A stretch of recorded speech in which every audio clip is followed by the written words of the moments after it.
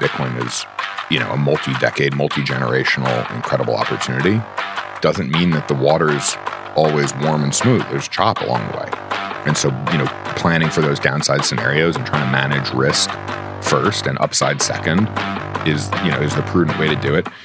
And there's operators and companies that are out there within our industry that have done their best and made good conservative decisions and still blown up.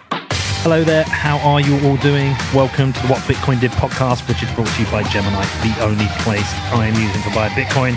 I'm your host, Peter McCormack, and before we get into today's interview, I do have a message from my show sponsors. From the people behind sportsbet.io, we have BitCasino.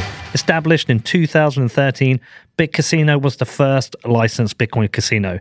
Trusted by tens of thousands of players worldwide, not only do they have cutting-edge security, but they also have fast withdrawals and VIP experiences that money cannot buy. With over 2,800 games and tournaments to compete against other people and 24/7 live chat support, BitCasino really is the best online casino for Bitcoiners.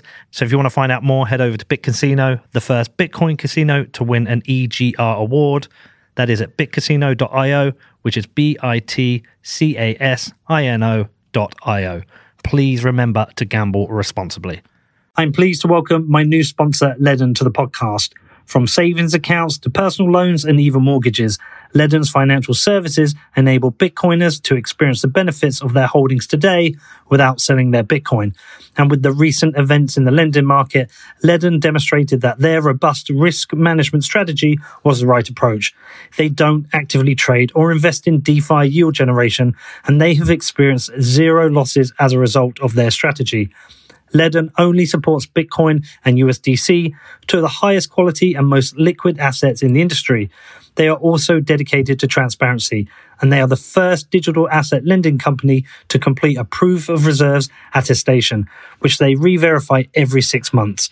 With multilingual support on standby 24/7, Ledn is there to support all your needs. And not only a Ledn sponsor, I am now a customer of theirs. So if you want to find out more about Ledn, please head over to ledn.io, which is LEDN.io.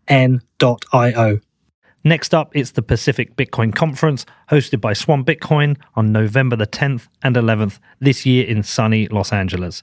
Now, I've known Jan, Brady, and Corey for years, and they're pulling out all the stops to make this the biggest Bitcoin-only event ever. I'll be emceeing the conference alongside Natalie Brunel and Stefan Livera, and there's going to be an incredible lineup of speakers. This conference is going to be the right mix of education and good fun with unique experiences such as a surf simulator and an 80s arcade gaming lounge, which I cannot wait to see as I am a gamer from the 80s. They are inviting all the smartest minds in the Bitcoin space to discuss a range of topics from macro to nation-state adoption, mining, and to Lightning. Swan are also offering a massive 20% discount to this amazing event to listeners of my show, so just head over to pacificbitcoin.la and use the code Peter at the checkout. That is pacificbitcoin.la, pacificbitcoin.la, and use the code Peter. Also today we have Ledger, and the world's most popular hardware wallet just got better. Ledger have recently announced the launch of the new Nano S Plus, and with its larger screen, it makes it easier for you to manage and verify your Bitcoin transactions. Now, the Nano S Plus maintains the same high level of security as all other Ledger products. And you know what? I've been a customer of Ledger since 2017. I loved my original Nano S, and I now love the S Plus. Ledger is the smartest way and easiest way for you to take control of your Bitcoin.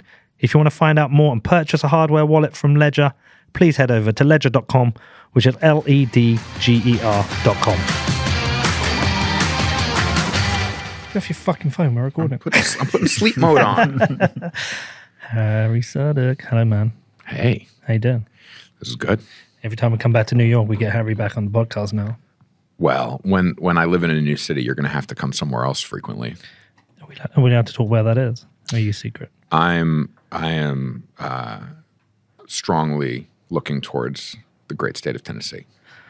Thought you were going to say that. I think you told me that last time. Nashville, man. Well, you can go to Bitcoin Park, go to the Bitcoin meetup there. I love Bitcoin Park. I love Rod's and Mills. They crush. Have you seen how thin and athletic Rod's got? He's my inspiration. He's all over the 1 meal a day thing. Yeah. He's like, he texted me the other day and he's like, I'm just so addicted to the gym right now. He looks good, man. He looks really good. He looks really good. But we went to Bitcoin Park, me and Danny. They've killed it, what they've done there, him and Odell. And It's so impressive. yeah, very impressive. Well, look, that will be another reason not to come to New York. There you go. There's no one left. There's no one left. There's fewer and fewer reasons to come to New York these days. I know. Sad, man. Well, listen, that's funny, actually. Like we were saying, when I first started the pod, it used to be fly to New York, do a bunch of interviews. I'd maybe go to Florida and do one. Maybe go to Texas and do 2. Then I'd go to LA and do 6. And, maybe go to San Francisco and Portland, and then I'd go home. That was kind of like, they were the places. But it's not that anymore. Now it's Austin, Nashville, Miami. They're the 3 main places to go. I bet Vegas is going to climb that list. Well, we know one person there. Yeah. Yeah, we know one person there. I don't know if he's public, so I won't say it. But, Vegas would be cool. We're always happy to go to Vegas. Going to be there in November. LA's still good. I think some people can't give up the beach. I think they still want to pay 68% tax, whatever the fuck they California's a shitcoin. California is a shitcoin, but, some of us like a little bit of shitcoin in. And I still like LA. I do. It's California. It's a beautiful place. Beautiful people. I'll still keep going there, man. Anyway, dude, we need to talk about mining again. Your specialty subject. It hasn't gotten boring yet. It's funny as well because it's like, I remember somebody set up a mining podcast a while back. I was like, what are you going to talk about? Like mining is a subtopic of Bitcoin. I can cover that. How are you going to cover that every week? I totally get it now. It's his own like wild industry that's spawned all these things we didn't even expect. How do you take it all in? I think about it very similarly to Bitcoin, where I showed up for Bitcoin for the sweet financial gains, and ended up eating steak and reshaping all these different areas that I thought I had a good understanding of. And so Bitcoin is like the great teacher that forces you back to kindergarten in all these different topics. And mining for me was the same experience where it said, oh, you think you know about the world around you. Fool, and then it sends you back. It makes you learn from first principles around energy, around power markets, physics, history, the same way that Bitcoin did. So Bitcoin made me learn about the history of money. Mining made me learn about the history of ports and cities, and how does a young country, being that we're in a relatively young country compared to your balmy isle. How does a new place develop, and what are the design decisions that get put into sort of the emergent concept that was America, and how are those emergent design decisions playing themselves out for us today in a brand new industry? So it's been fun. Well, it's this thing of calling Bitcoin this organic creature that just seems to be growing into this thing that all these areas we didn't expect, that we didn't realize, that we didn't see coming. And I mean, I said it on the pod a bunch of times. I'm most excited about the unknown unknowns, the things that are going to come out in the future that Bitcoin or mining does that nobody could think about, that nobody could prepare for. Like the show we made with Adam Wright the other day, where we have an issue with climate change at the moment. Some people disagree. I think we do. 41 degrees in the UK is a new record by some 2 degrees. And the new records every year. We do have a climate issue. I'm sorry, scientists are right. Shut the fuck up. And, whether you agree with it or not, or whatever you think we should be doing about it, there is an indisputable fact that if you can go to a landfill site, put miners there, and turn methane into Bitcoin, it doesn't matter what you think of climate change. That is an industry that economically works and is good for the climate and creates Bitcoin. Nobody saw this shit coming. Well, how did? Yeah. That's the beauty of a market. When you offer a difficult human problem up to a market, talk about the emergent, sort of the untethered growth of what Bitcoin looks like today versus some number of years ago. What's so great about it is that Bitcoin was born out of a extreme human problem, which was the moral hazard of governments being continuous bailouts in 2009, and an inventor or discoverer, depending on what you think of Bitcoin's origin story, looked at this problem of never-ending bailouts and said, there's a way to change money, and I believe that my discovery or my invention is going to be compelling enough to win value in the marketplace of monies. And so what I think we're seeing today is the bolted on second order effect of that decision to create a monetary good that can compete on the merits with other monies. And what we found is that a lot of people said, yes, this is working. We want to choose this one. And so it's commanding sufficient purchasing power to be able to then turn its eye of Sauron onto another industry, an emerging human problem, which is we want to live in a beautiful planet and get to enjoy the abundance of advanced technology and not have to suffer the externalities of that enjoyment. And so what this superior monetary good is saying to that problem is it's saying, you guys are leaving a whole ton of meat on the bone. The way you do things today is wildly inefficient, and I'm going to prove to you how inefficient your current behavior is with a market mechanism, because rewarding you for being efficient with your usage and efficient with your energy generation is going to be far more valuable when I pay you some percentage of these 900 new Bitcoin every day.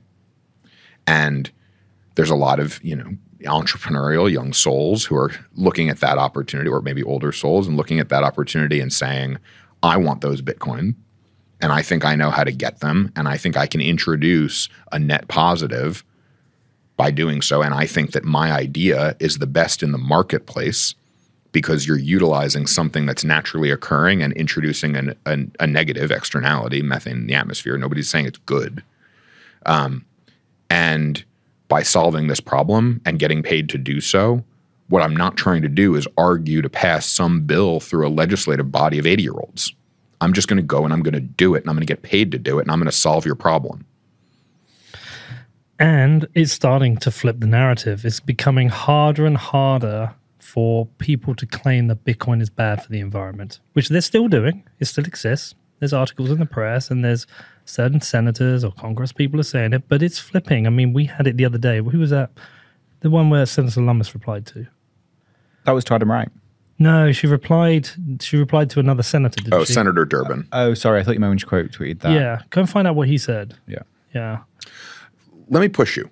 Yeah. Because I'm sensing a vibe shift. I am. The vibe shift is that Bitcoin is not bad for the environment. The vibe shift is that Bitcoin takes the energy and you have no right to it. Wow. This is moving goalposts.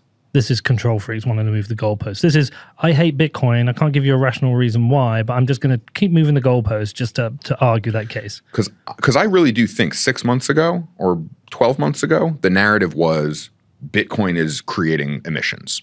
And today, I think the narrative is Bitcoin is taking energy from deserving uses. Yeah, which also is patently not true. It's an even weaker argument. Mm-hmm. Like I could make the argument against Bitcoin for the environment. I can make that, and I can go and spread that to politicians and journalists and get those articles out there. You can do it because we have an environmental crisis. Some people believe, some people don't. Let's just be very clear. I know that we do know that I believe there is. We have an issue with a warming planet, and then people put that down to burning of fossil fuels. So it's very easy to make the link and go, well, these Bitcoin miners, they're wasting energy, they're causing coal plants to be fired back up, and they're using as much energy as Norway or some other bollocks, whatever measure they use, right, to make the argument. It's completely flawed, but you can make it in a way that somebody who isn't smart enough, who hasn't done the research, can put it out there. And we know it exists, and we know the influence it has, because when somebody puts out one of those tweets, under it you see all the no-coiners. You've never heard of Bitcoin or only know a little bit about Bitcoin or repeating these things. I mean, I've had them. I've got into arguments with people who clearly don't know anything about Bitcoin, and they're making the same argument. So what's that thing? It takes how much time to undo It's like you need 7 positives for 1 negative or something. Yeah, undo that bullshit. But you found it. I can't find the original tweet. I can find her response. Well, if you found her response, it's Senator Dick Durbin. Yeah, I'm on his thing, but I can't find the actual original tweet. Has he deleted it? Maybe. It doesn't look like it though. She responded sort of in a separate thread, and she posted a load of like Darren Feinstein and I thought she retweeted him at the start of that thread. No, it's not in there, unless it has been deleted. I don't know. That would be funny if he deleted it. It's fun when the censors turn to self-censorship. Well, it's fun when a senator turns around to another one and gives them straight up facts. And you know, I know that it's frustrating, and I know that sometimes it feels like not all parties are created equal when it comes to digesting information about Bitcoin. But this is really an exciting time to be observing American politics, because Bitcoin is the first bipartisan issue that I've ever seen in like years and years and years and years.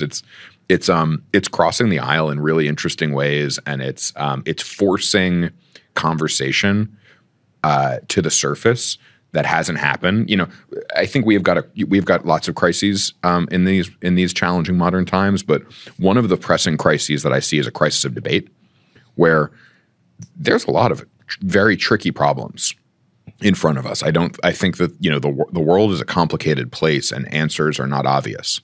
And the way to get to better answers is to have better conversations, and the way to have better conversations is to have people who don't agree talk. I found that tweet, by the way. He said, "It's time to learn the truth about crypto. Let's start with the obscene amount of electricity needed to mine Bitcoin and other cryptocurrencies. Families and businesses in America will pay the price for crypto's mining ventures." So that is that vibe switch. Yeah, I see what you're saying there. Well, I'm going to push you back on the bipartisan. We believe it should be bipartisan, but it's not. There's definitely more of a leaning to the right of senators who have adopted or support Bitcoin, and some of the criticisms tend to come more to the left. But look, by the way, I'm with you. We did an interview the other day with a guy called Jason Meyer. He's writing a book, A Progressive's Case for Bitcoin. He's a teacher. Mm-hmm. He is a progressive, good guy. Reached out to us, said, "Look, I'm working on this book. Just want to tell you about it." And we're like, "Come on the show." Yeah. He had like 30 Twitter followers. Like, nobody knows him. Like, come on the show and tell me your story about this book. I put it up on Twitter, and some people replied with, "Bitcoin is antithetical to left-wing ideology. This is dumb. He first has to get over the idea of stop stealing people's money," all these things. And my point back to every one of those is, if you're from the right, forget the anarchists. If you're from the right, you should want this book written more than any other book. You can completely disagree with people on the left, but you do not want them using this as a political argument. You want them on side on this. Fucking argue about everything else, but just have them on side with Bitcoin. Do you see what I'm saying? I definitely see what you're saying. I also think that I come at it differently. Okay. That I think that what Bitcoin does really effectively is it is a return to accountability. And one thing that really frustrates me around the current political climate is that there's just a total lack of accountability between representatives and constituents. And I think that Bitcoin has the opportunity, and Bitcoin-related issues has the opportunity to force a much higher degree of accountability between those elected to represent us and the constituents that they represent, because for a few reasons. The first is that Bitcoin is such a high compression of time that if you send someone to office with an anti-Bitcoin policy and they stay, if you're a senator, you get a 6-year term. Think about what Bitcoin was like 6 years ago. It changes very, very rapidly. And so if you come to office, you say, I'm running on a 100% anti-Bitcoin platform, and I get elected.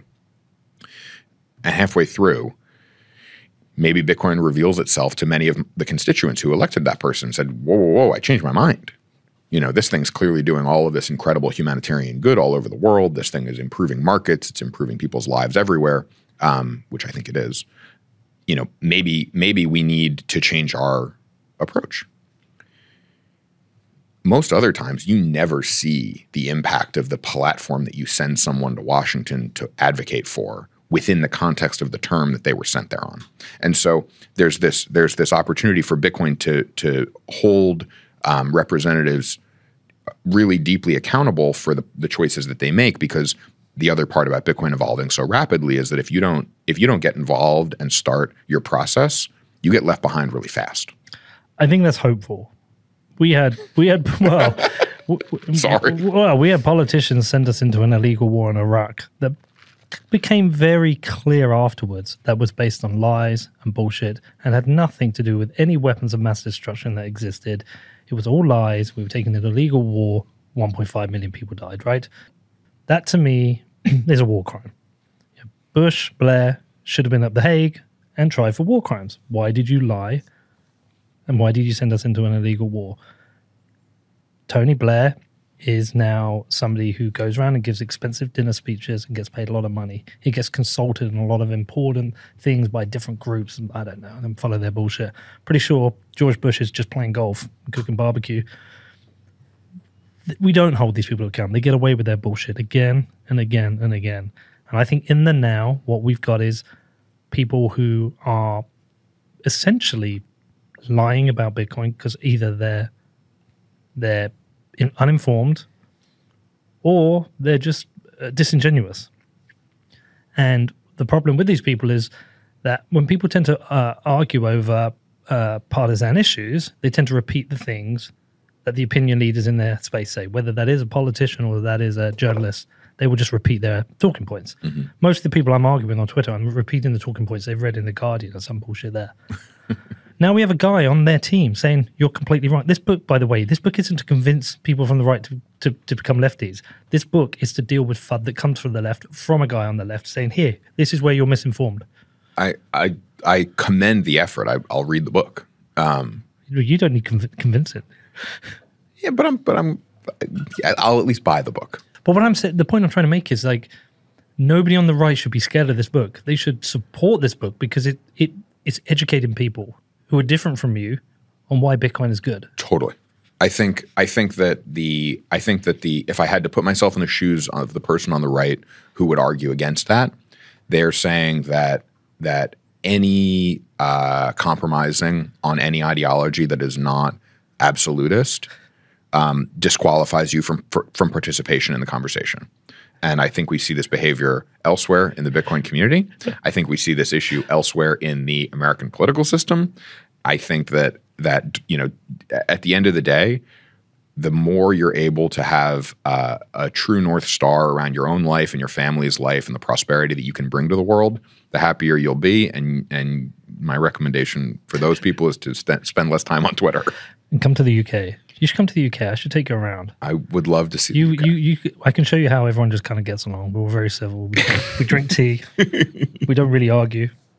We just do it behind your back. All right, man. Listen, I want to talk about mining a bit more.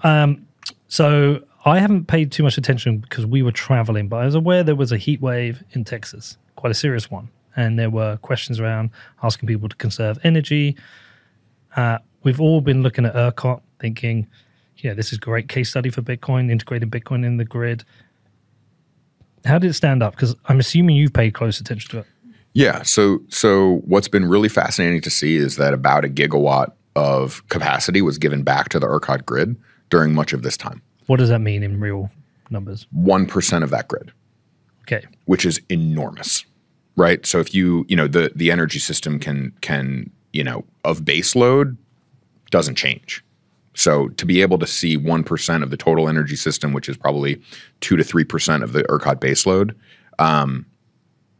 curtail is really like pretty impressive. How many machines would that be about if they were S19s? It would be 300,000. 300,000. Wow. Holy sh! So there's that many machines plugged in to. Yeah, there's probably about 300,000 machines plugged in. That's insane.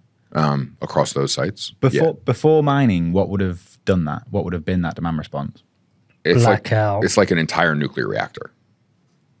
Wow. Like a nuclear reactor is somewhere between 800 and 1,200 megawatts typically. And so anyone who's not listened to the previous shows we've done on this, just trying to explain to them what this actually means, what these machines are doing. They're allowing for an increase in the base load? Yeah. So the way that energy systems work is that there's like on the supply side and the demand side, there's like two major behaviors.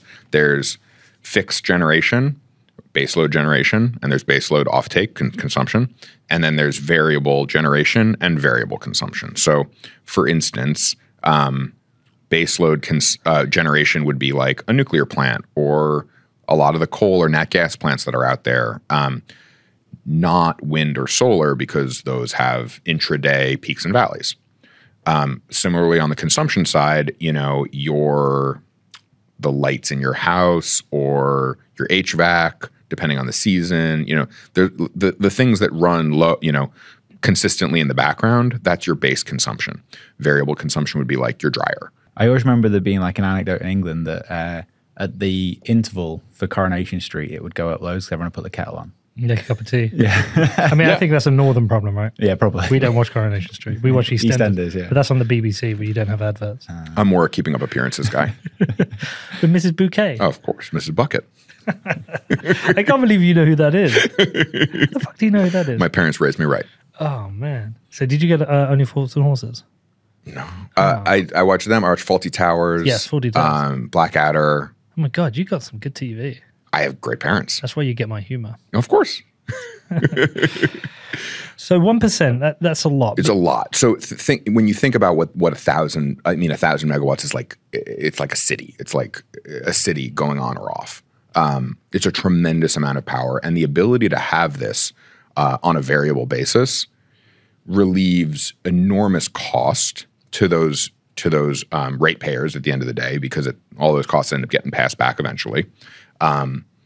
And it lowers the stress on the system. It reduces the need for peaker plants. So when you think about, ERCOT wakes up in the morning and says, oh shit, there's way more demand than there is supply. They have two options. One is to go call the coal plant operators and say, fire it up, boys. The other is to go out into the open market and to pay a very high price for more power to basically import the power into your system. Because the people on the other side of that phone call know you're a forced buyer, and so they're going to take you to the edge of what you could possibly ever pay for that. So either way, it's bad, right? And what a curtailable piece of the load means that there's now 1,000 megawatts of capacity that don't have to get turned on at one of these high demand, whether it's diesel or coal or whatever the generation source is, or it's 1,000 megawatts that don't have to get overspent on in the open intergrid market and then get ported in. And oh, by the way, if you look at the geography of Texas, where is that power needed? It's needed in Austin and Houston and Dallas, which are southern.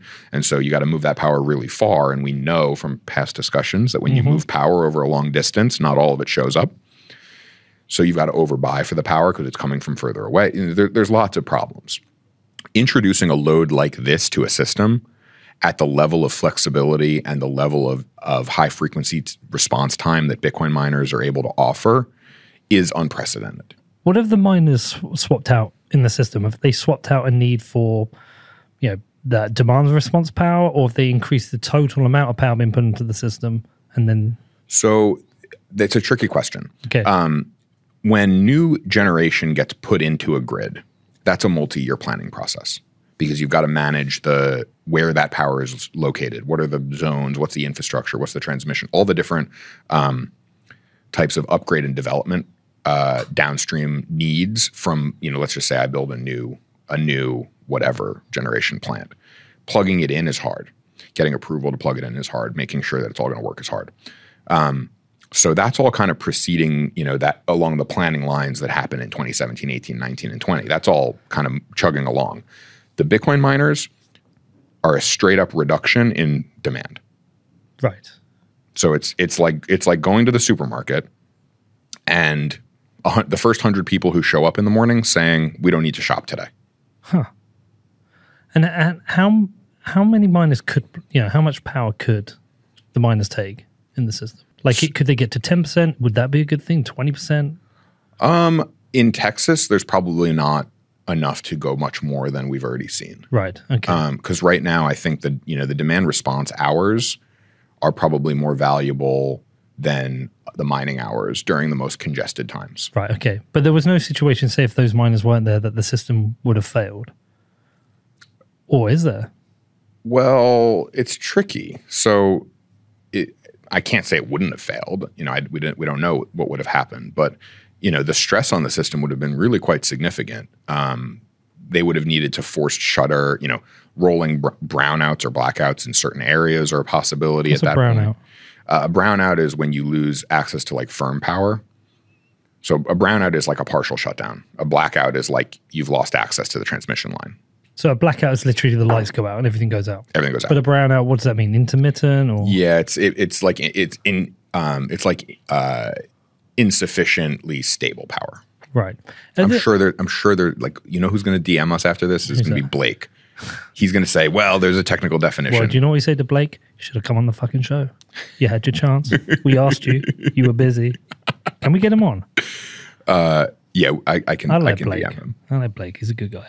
This ERCOT thing's great. It's like super interesting. But do we know of any other grids who are now starting to look at this? Well, California's been struggling for a long time. Okay. I don't think they're as constructive as ERCOT is. I think they've got different problems. I think that, what we're seeing is, how much have you paid attention to what's happened in Germany? A lot. Okay. So it sucks. It's not good. Mm-hmm. This is kind of the terminal velocity of a lot of really, really bad energy policy. Mm-hmm. We are not in the same position as Germany, but we're on the same roller coaster. You're not building any nuclear reactors? Haven't they just decommissioned their last one? They're fighting to keep it open. Okay. Has Schellenberg had anything to do with that? Because I know he's a huge advocate. Yeah. Yeah. There's a woman who is a great, she's a model, but she's a nuclear influencer. A nuclear influencer. Her tag on Twitter is isodope. That's brilliant. Isodope.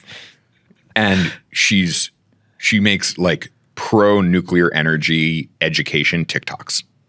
Holy shit. We need to get I'm her following on. it. I think we need to get her on. She's awesome. Isabel Boemeke. I can't, she's either Dutch or German maybe. Yeah. Dan's got a big smile on his face at the moment. I just think it's funny. Yeah. That's all. So, don't worry. Your wife doesn't listen to the show. Yeah, she doesn't listen.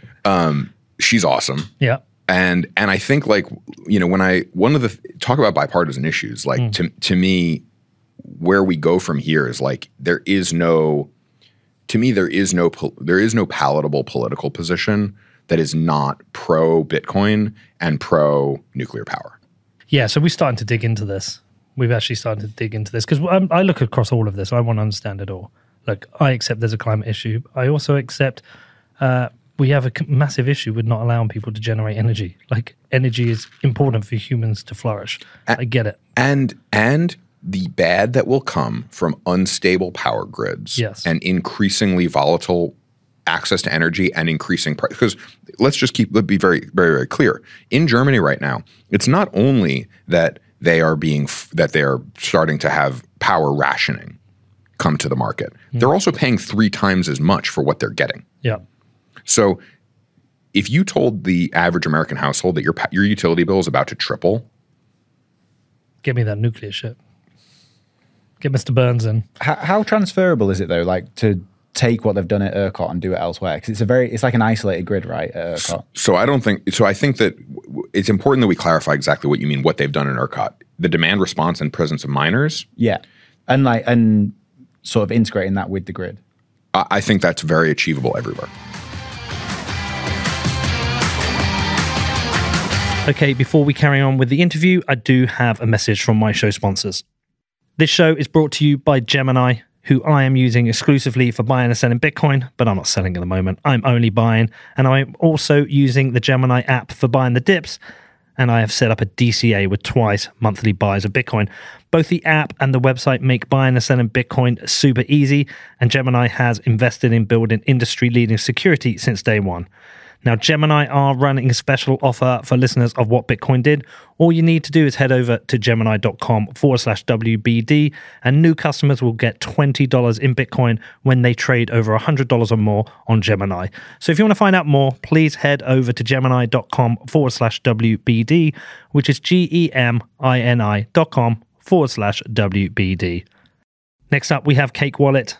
Now, Cake Wallet is a non-custodial wallet, which means it protects both my security and privacy because it doesn't share my important information with unnecessary third parties. And with Cake Wallet, not only can I hodl Bitcoin, but I can also easily pay privately with Monero. Cake Wallet is accelerating Bitcoin adoption since they now support buying gift cards instantly with Bitcoin, and these gift cards can be used at over 150,000 merchants in the US. And the coolest thing about this is that I can easily purchase the exact amount I need at register and have the gift card appear instantly within my Cake Wallet without ever needing to wait for any confirmations. I can even save an average 2% on my purchases, and Cake Pay only requires an email and nothing else. To check out Cake Wallet, please head over to cakewallet.com, which is CAKEWALLET.com, or search for Cake Wallet in the Apple or Google App Stores. Next up, we have a BCB Group. BCB Group provide online business banking services for companies in the Bitcoin industry. And yes, I am now a customer of BCB too.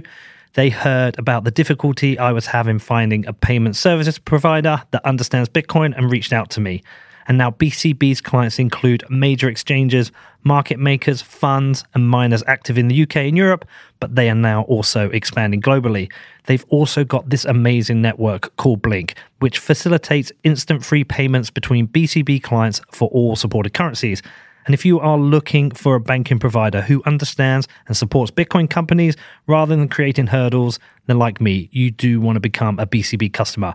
Now, if you want to find out more about what they do, please head over to bcbgroup.com/Peter, which is bcbgroup.com/Peter. Also, today we have Compass Mining, who are not just a sponsor. I am a customer of theirs, and I am back mining Bitcoin. And actually, do you know what? I've actually been back mining Bitcoin for about 9 months with Compass, and I've already mined over 0.7 Bitcoin, which has pretty much paid off 2 of my S19s already. And it's so good to be back mining. It's been a really interesting year. It's forced me to learn a lot more about mining again. Now, anyone can start mining with Compass, and to help you, Compass has launched their Compass Score to help you make informed decisions about your next mining purchase. The score highlights how good each ASIC deal is, and it's based on a number of factors: price, miner age, difficulty, hashing power, and the current Bitcoin price. Compass has made mining accessible to everyone, and as a Bitcoiner, I'm happy to be supporting the decentralized growth of the hash rate. Now, if you are interested in mining, if you want to find out more, please head over to compassmining.io, which is COMPASSMINING.io. Hold on, what is the deal between the grid and the miners? So in Texas, there's some unusual dynamic. There's two driving forces behind why Texas is an attractive place to mine Bitcoin, based on this sort of grid integration thing that's been kind of at the center of a lot of the conversation. The first is that it is a fully deregulated market. So granular, hour to hour, real time pricing, bid in, bid out. So if let's just say I buy a forward contract for 1 day of power, or 1 month of power at $25 a megawatt hour, and then the price spikes, I can choose to give that power back and make the difference. I can't do that in New York City. Why? Because it's not a deregulated power market. So there's a group in the government called FERC, the Federal Energy Regulatory Commission. They govern all power generation assets everywhere in the U.S. other than ERCOT, because it's deregulated. And so the first piece is the ability to interact on a very granular basis with the power. The second is that there's this other thing called demand response. And other grids in the U.S. have demand response programs. The revenue from demand response programs in Texas is just higher. Right? There's more volatility, there's more congestion. It has to do with how the state is laid out and the load zones and all this other stuff. But the net of it is that if you're a miner in Texas and you participate in a demand response program, there's more revenues available to you out of a program like that there than elsewhere. And is that because you get power cheaper, but on the condition that you turn it off at a certain point? You get paid to give the power back. You get paid to give it back. And at the time you give it back, do you get paid more than you get to mine? Sometimes. Yeah. You can. And I guess, does the miner have a choice? Like they have to offer them the... So there's different programs. Right. Sometimes you can get put to give the power back. Sometimes it's voluntary. Sometimes it's you need to give back a certain number of hours. There's everything is up for grabs. It's very complicated. Yeah, but there's a lot of opportunity around intermittent consumption in ERCOT that's more attractive than elsewhere. So back to the nuclear thing, because again, we're starting to look at that now. We want to get some people on nuclear. We want to understand it more. I have people. Okay, give us your people, because there was Mark Andreessen was on Rogan talking about it as well. Schellenberger's been talking about it. Lots of people are talking about nuclear, and I did some research and I was trying to understand why people are against nuclear. And look, there are natural super green people who are going to be against this. Of course, I get it. They think of nuclear waste and it scares the shit out of them and yada, yada. But we've actually gone into the detail. We looked at, so just a couple of eye-opening things that at Fukushima, one person died. Mm-hmm. And that's even under dispute. With Chernobyl, what was it, like 26, 32, something? It was something like that, yeah. These aren't great. Every death is horrible. And there's been these other externalities, like the region of Chernobyl is a no-go zone. And lots of people got cancers and things. Again, it's all terrible. But if you actually compare the impact of burning coal and what that done to the environment and certain lung diseases as well, like, let's be realistic. There are consequences and risks of them all. But the benefits, it appears to me, on nuclear far, far outweigh the risks of any burning of a fossil fuel to generate almost unlimited clean power. Yes. It doesn't make any sense. So let me take you back even a further step behind nuclear, which is that this idea in modern times that we can't have access to as much energy at a very low cost that we want is false. We can have as much as we want.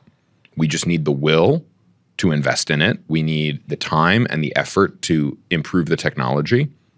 The technology doesn't need to be improved to get there, but I think about, when you think of the sort of the Moore's law cycles, right? NVIDIA, when they released their GPU for the first time in the earlier 2000s, they were releasing a new chip size and software every 6 months. We're on version 4 of nuclear reactors, 70 years later. It took us 70 years to get to version 4.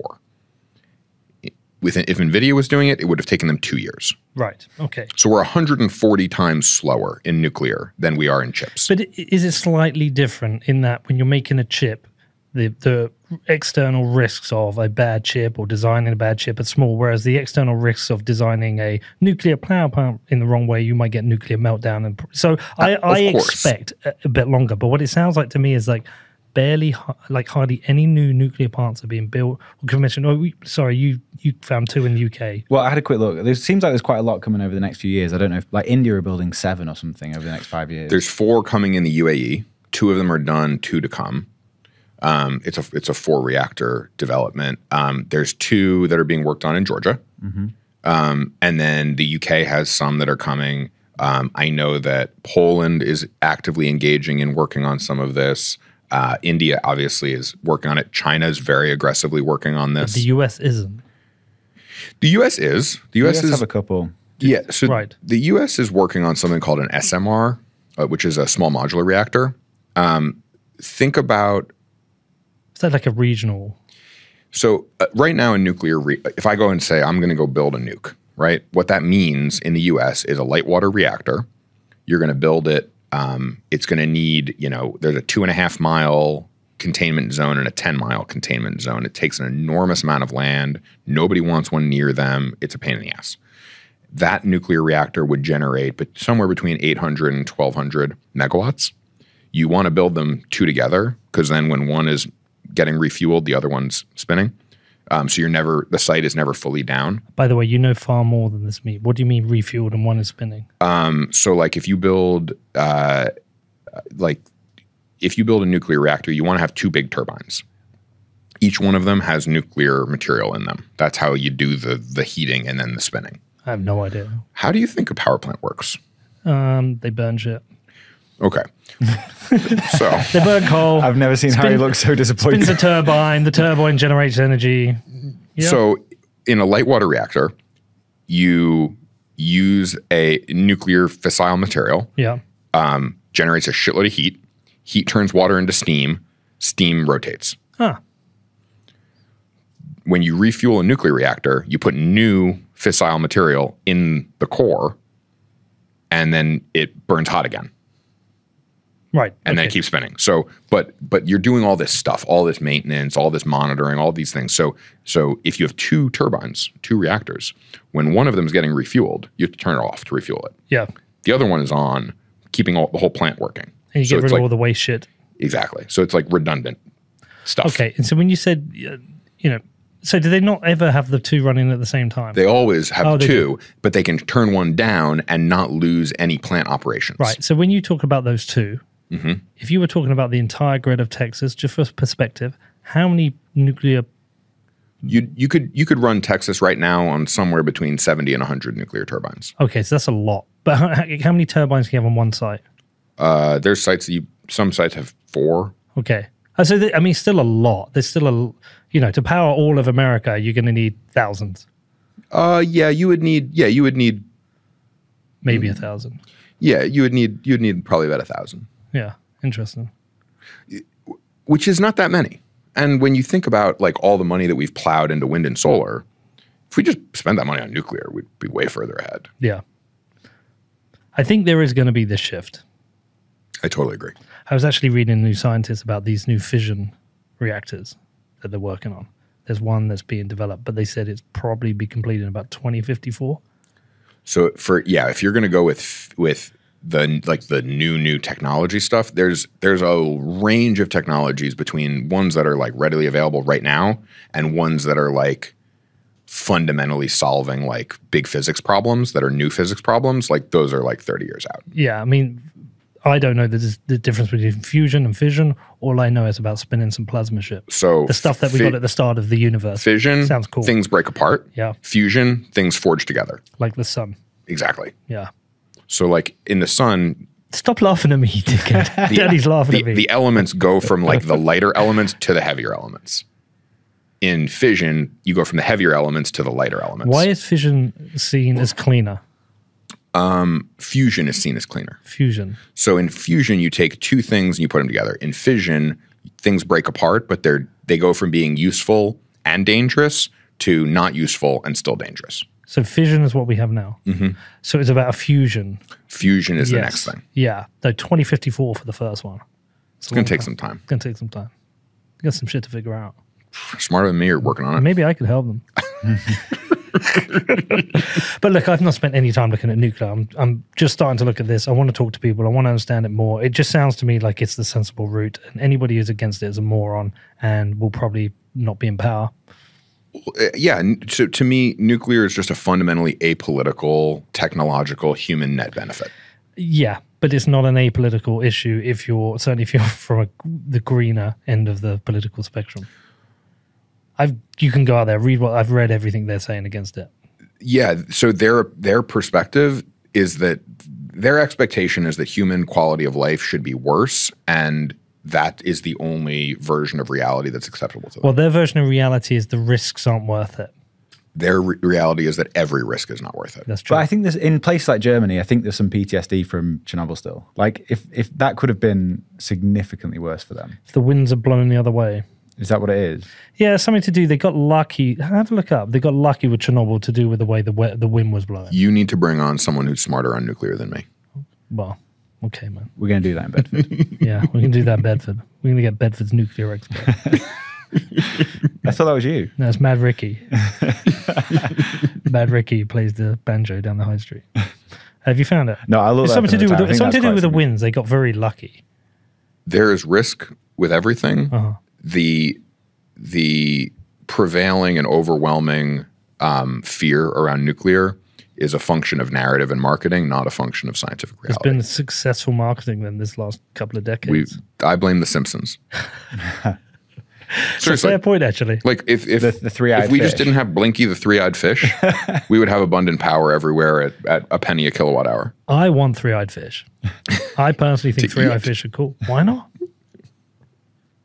Might be good. This going nonsense. All right, man. Okay, so listen, price has been a bit shitty. And we're reading about some miners are in distress. Hut 8 are coming out. Shout out to Jamie. How you doing, Jamie? They're still keeping every Bitcoin they mine, but we've heard of distressed sellers. I think the lowest the price hit was what, 17.5? Yeah, 17,700 or something. Yeah, we saw a dip to there. We're back up to like 22 now.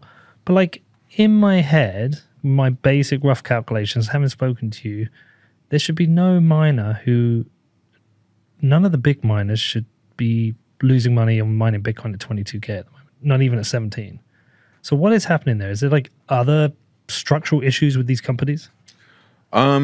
So the short answer is, and this is only from my layman's observation of the industry, I think there's not one thing. It's not just one thing that's happened. So you can look at some who, maybe there's some miners who, actually, before we go there, the big thing is that these are not miners necessarily who are unprofitable at the end of the month on their bills. These are miners who thought that they either had access to additional capital, were funding expansion, were paying for future orders of machines. These are, a miner's not selling their Bitcoin reserves to cover their power bill at the end of the month. In these examples, I think much more so, these are miners who are saying, okay, we've planned for X, Y, and Z amount of growth. The way that we're going to get there and finance that growth has changed given the changing market dynamics. We are choosing to liquidate some of our balance sheet to go and fund that growth. So they're selling them to go and buy machines that they thought would be bought by capital investment. Well, and let's play out an example. You wake up in the morning, it's November of 2021, you call your Bitmain sales representative and you say, I want to buy one machine. And they say, okay, this machine costs $75 a terahash. You look at the market today, you say, it's trading at about $100 a terahash. So if I'm going to get this thing in 90 days or 180 days or something, that's a great price. I pay you 35% of the price up front. I owe you another payment in the middle, and then I owe you another payment 30 days before it shows up. But Bitcoin goes from 50 whatever, 60 whatever to 17 whatever, 20 whatever over that time period. And so what you thought was a great deal at $75 a terahash now is trading for $35 a terahash. But you have a contract. And so the people who lent you the money to go do that, or the people who bought your equity to go do that, are saying, calling you and saying, what the fuck? You're going to be paying over market price for something that you can only, every dollar you spend now is only worth 50 cents in mining assets. So it puts an enormous amount of pressure on how procurement happens within the mining industry.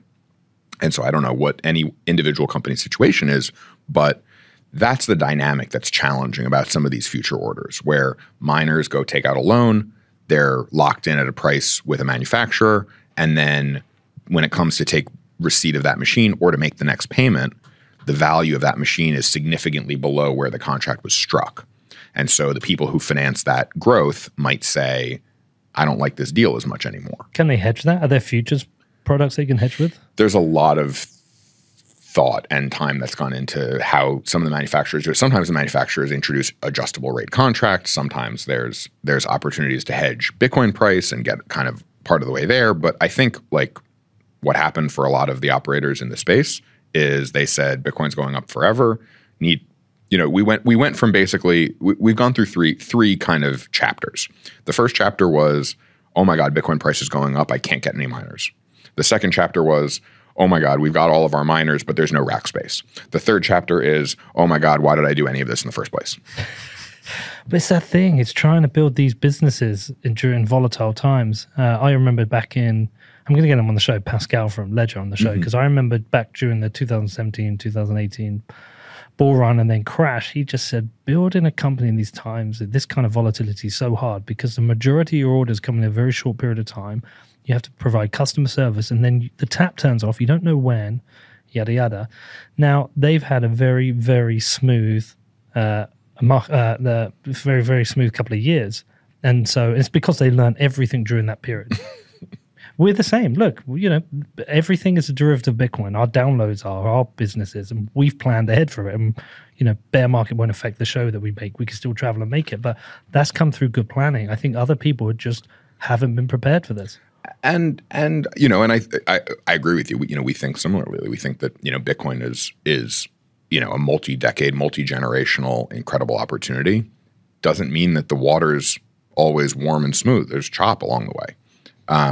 And so, planning for those downside scenarios and trying to manage risk first and upside second is the prudent way to do it. And there's operators and companies that are out there within our industry that have done their best and made good conservative decisions and still blown up. Is there distressed deals out there for the miners? Are you looking at things? Like a shark. A vulture. I have yet to meet a market that doesn't have opportunity. I think every market's got great opportunities in it. I think that, discerning capital allocators tend to rise to the top over time. And it's about process and rigor much more than it is around kind of, anything sharky. The empathetic vulture. The SBF. You catch more bees with honey, my friend. Oh man. Well, listen, look, it's super interesting again to watch, to see this play out, because I would have thought more than anyone the miners would be prepared. Yeah, they seem to be so diligent on their numbers, but I guess what you're saying is right. Look, they can't produce the ASICs quick enough. During a bull market, the manufacturers hold the power. I think it's changed. I think it's changing. I think that the level of maturity that we see from existing manufacturers and some net new manufacturers, in this cycle is more mature than it was in 2017 and 18. Do you think we will see consolidation though? I think we have to. And do you think there's any risk of having consolidation in the mining industry where we get a few huge players? Is there a decentralization risk with that?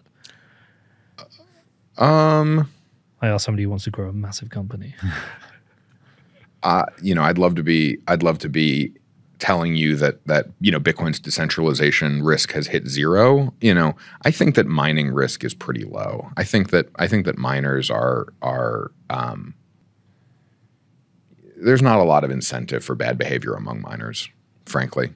I think that our job is to produce computing power as efficiently as possible, and hand it off to other people who know what to do with it better than we do. And that happens in the form of pools, and that happens, over time. And I'm very bullish about kind of the improvements around, Stratum V2 and some of the stuff that's gone on from a pool decentralization standpoint. I also think that as markets for hash rate mature, it's also another synthetic decentralization of Bitcoin mining, where let's say you're running a farm with 100 terahash, and someone buys 2 terahash from you. Well, now you've got a contractual obligation to deliver them that hash rate in a certain way on a certain timeline. And so as we see, sort of more mature financial products around hash come to market, I think that the ability for miners to behave badly continues to go down. It feels like there's some synergies with the way energy is bought and sold in the deregulated Texas market to what you will see will happen with the market for buying and selling hash. And do you think that's an alignment between the two that's happening? I think that where Bitcoin and energy's relationship goes from here is one of the most underappreciated and underpriced things that's happening in this market. I've been watching the conversation around and I'm taking your question in another direction. I've been watching the discussion around the long-term, security budget conversations happen, and I just kind of think they're silly, right? Like there's two things that I think make Bitcoin's long-term viability brighter than ever today. The first is that the purchasing power of Bitcoin continues to go up on a cycle-by-cycle basis, right? We're not crashing to 3K. We're crashing to 17.5. Yeah, somebody asked me recently about that, and I said the only number long-term I care about is what is the lowest price Bitcoin hits each year. Not the highest. I mean, it's interesting, but the lowest price it hits each year. That is trending up. It's trending up. So, so that's the first thing that I think is solving this this sort of, long-term incentive structure thing. The second is that, I just don't buy this idea that the full spectrum of the incentives for miners is captured by the block subsidy plus the transaction fees. I think that in the sort of the revenue space for miners and the role that miners will get to play within large and complex energy systems will unlock net new streams of revenue that are not related to on-chain Bitcoin disbursement.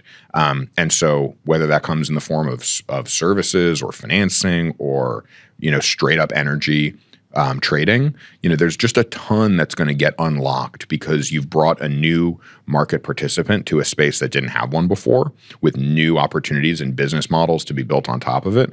I'm incredibly bullish on non-Bitcoin native mining revenues. Yeah. So after the Adam Wright show we made, Rusty dropped me a DM and he said, the thing I like most about this is the idea when people are discussing, about long-term inflation, should it be considered? What they've missed out is that we will have mining as a service. But me and Danny were talking about that. If there was no block reward, we get to the stage where there's no block reward, and you were talking about these sites, such as the landfill sites, you would be paying for someone to take that methane and burn it and turn it into Bitcoin, but there's no Bitcoin to be created, so you might as well just burn it off. So all you really have access to is actually the transaction costs. Now, if there is still a small part which is coming from the block reward and some transaction costs, maybe you subsidize the difference by paying someone to burn off the methane. But if there's not enough coming from a block reward, what is the mining as a service? That's the one I can't figure out. What is mining as a service where there's low block reward and very minimal transaction fees? I can't figure that one out. So...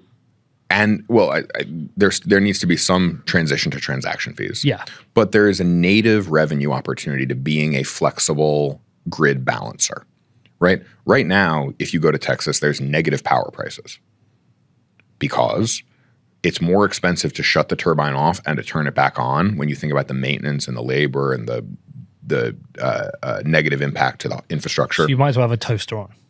It is immediately positive sum just to offtake the energy. But what, if you didn't have that taken off the energy, how could you get rid of the energy? Is there no other way? Can you not just I don't know? It ends up getting to somewhere, but the price continues to burn negative. So I look at it and say, all right, well, I've got a great, a Bitcoin mine is a huge capacitor. Yeah. So you look at it and you say, all right, well, this megawatt hour is negative $10. And you think, the market's kind of digesting it at negative 10. I show up and I bid negative 9. I'll take the 9, and I have the ability to do so at scale. All I need to do is just turn on my mine, take the power, turn it back off. And so there's 0 Bitcoin changing hands, and I got paid $9 for that megawatt hour. Is there enough? I guess if enough miners were doing this, there becomes a limit to how many can go out and offer this. Yeah, I think that's certainly the case. But more importantly, Bitcoin mining economics trends lower on a multi-decade basis. Yeah. My main focus is how do we make Bitcoin more useful? Because the more useful Bitcoin gets, the more on-chain transactions there will be, and the higher the purchasing power of a SAT goes. If I focus on those two things and build a great business to mine Bitcoin alongside of those activities, then the emergent technological phenomenon that is money, that is Bitcoin, gets to continue to grind forward, and humanity will prosper along the way. How much are you guys thinking forward now about the next halving? Obviously, it's something that is relevant to you. The block reward will halve. Now, if the price has doubled from now, at that point, great. But how much are you forward thinking about that? Because the halving seems to get front run, but also there are very good arguments that it's narrative driven, it's momentum driven. Now, fucking great if it happens again. Sweet. But how much do you have to start thinking, or when do you have to start thinking about that? And are you already thinking about that? And I know, look, if the price doesn't go up, the most inefficient miners will go offline first. We'll lose all are there still any S9s out there? There still are. Well, they'll all be gone. Fuck them. See you later. And then some of the most unprofitable miners. I know the network readjusts, but still, how much are you guys planning and thinking about that? We take a pragmatic approach to risk. We don't want to overplan because then you forget to build things. Yeah. We don't want to underplan because then the water goes out and your pants are down, and neither is a good place to be, right? So it's a healthy concern. the best way to plan for the halving is to control the shit out of your costs. Okay. And you're doing that. How big is Grid now? How much can you tell us? Very little. Just to jump back in the conversation a little bit, do you think next bull run, the same business plan will be the one hold every Bitcoin you mine, or do you think it'll be to offload periodically? I think that I don't think it's one or the other. I think that when we see further, we've seen both strategies, right? We see, some miners who sell every day.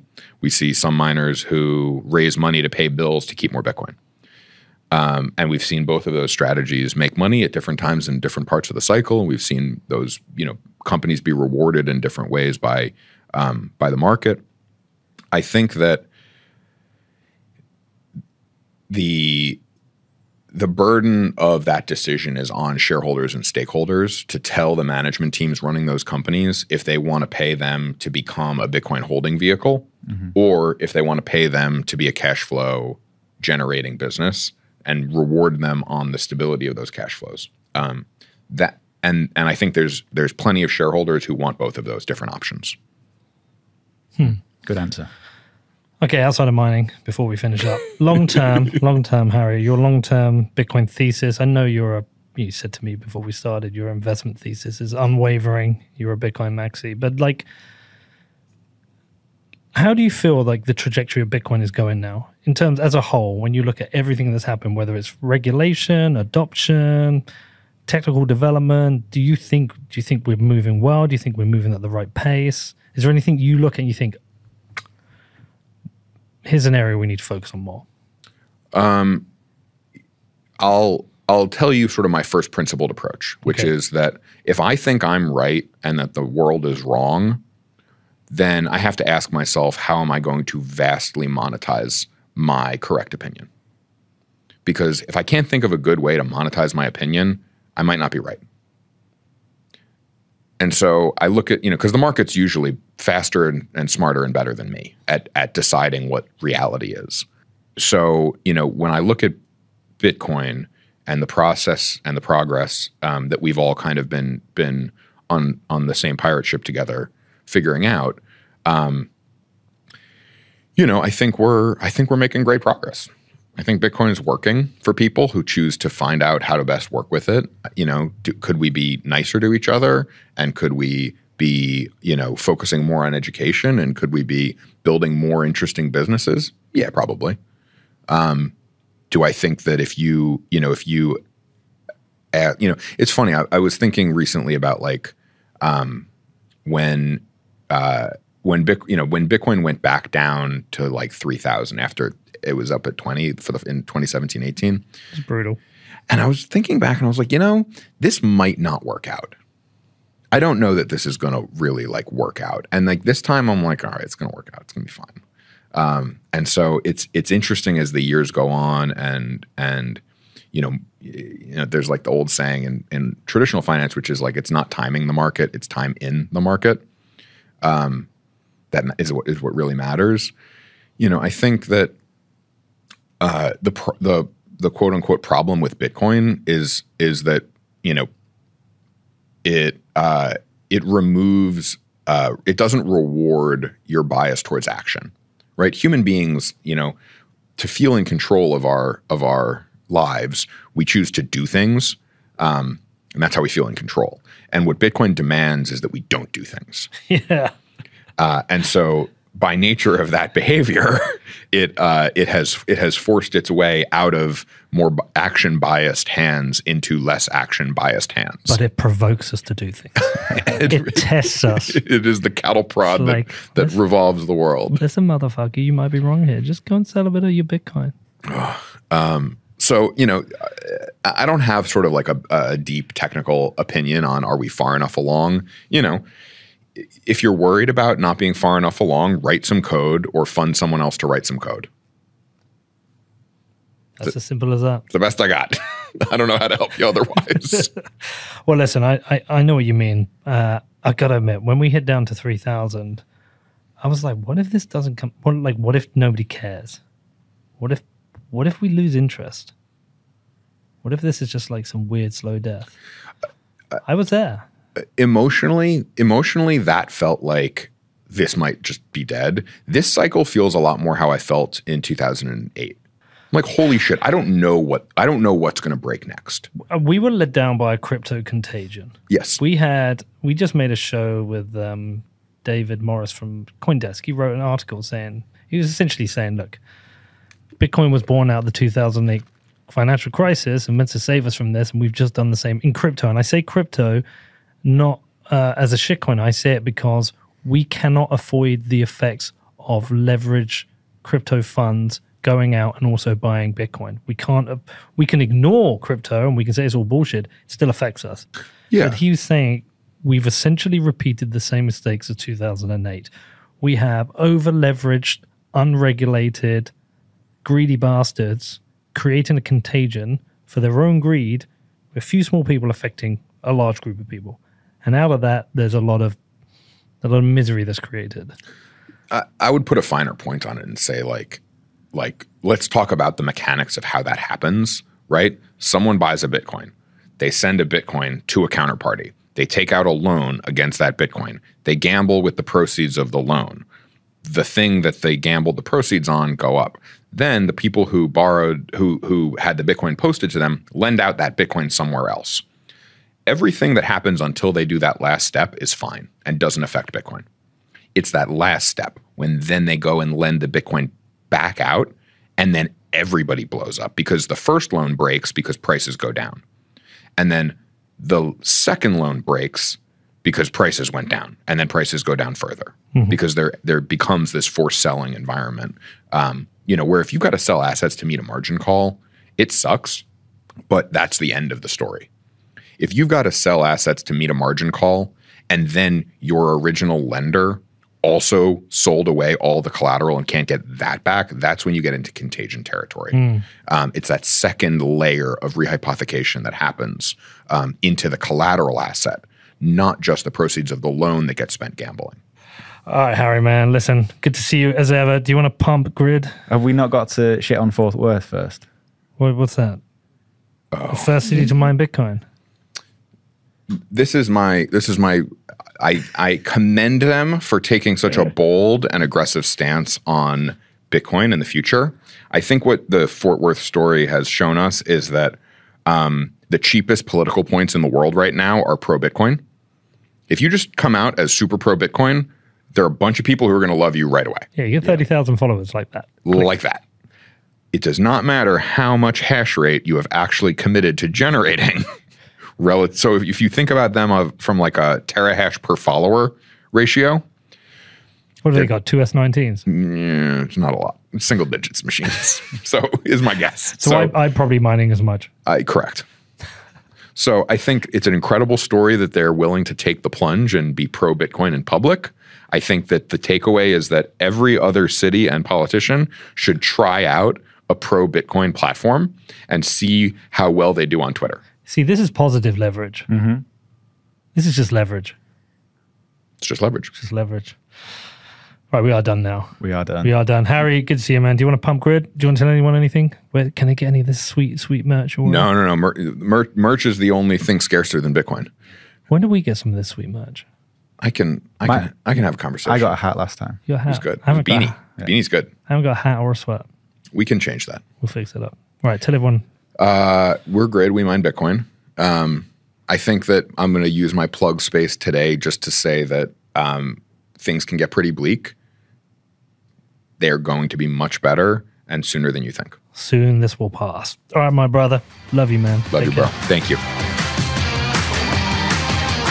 Okay, thanks for listening to What Bitcoin Did. If you want to reach out to me, please do get in touch. My email is hello@whatbitcoindid.com. I do try and reply to all messages, but you can also go and check out my Telegram group. There's a bunch of people in there always talking about Bitcoin. All right, I will see you all very, very soon.